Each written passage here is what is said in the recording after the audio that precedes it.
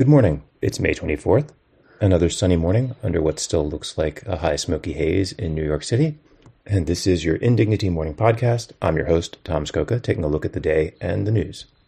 The Popocatépetl volcano in central Mexico is spewing less ash now than it was earlier.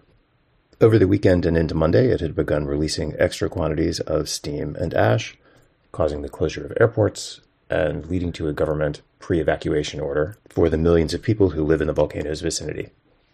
Florida Governor Ron DeSantis plans to announce his still somehow unannounced presidential candidacy this evening in a Twitter Spaces event with Elon Musk, as both men affirm exactly what they are. Ron DeSantis, a terminally internet-poisoned creep, and Elon Musk, a likewise internet-poisoned terminal suck-up and off-the-shelf political partisan. DeSantis' decision to launch his campaign through a stillborn feature on a dying website for an audience of political reporters and incels provides some really exciting context for the front page news in the Times that a political action committee is planning to spend $200 million trying to mobilize the campaign on the ground.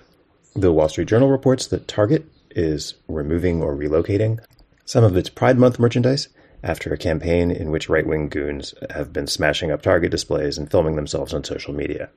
"We have a long-standing commitment to the LGBTQ community, and we stand firm in that," a Target spokesperson told the Wall Street Journal. But the reality is that the safety situation has become untenable. It doesn't seem like the safety situation is going to improve if you let it be known that people can threaten your employees and bust up your stores and get what they want out of you. But that's how Target's going to play it, and that is how the right-wing movement has learned to play things lately. In other courage news, today is the one-year anniversary of the Uvalde school massacre. The death toll remains 19 children, 2 teachers, and 0 cops.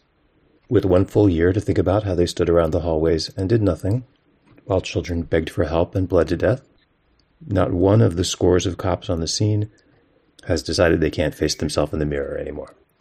Never help, never apologize, never feel guilty about it. God bless America.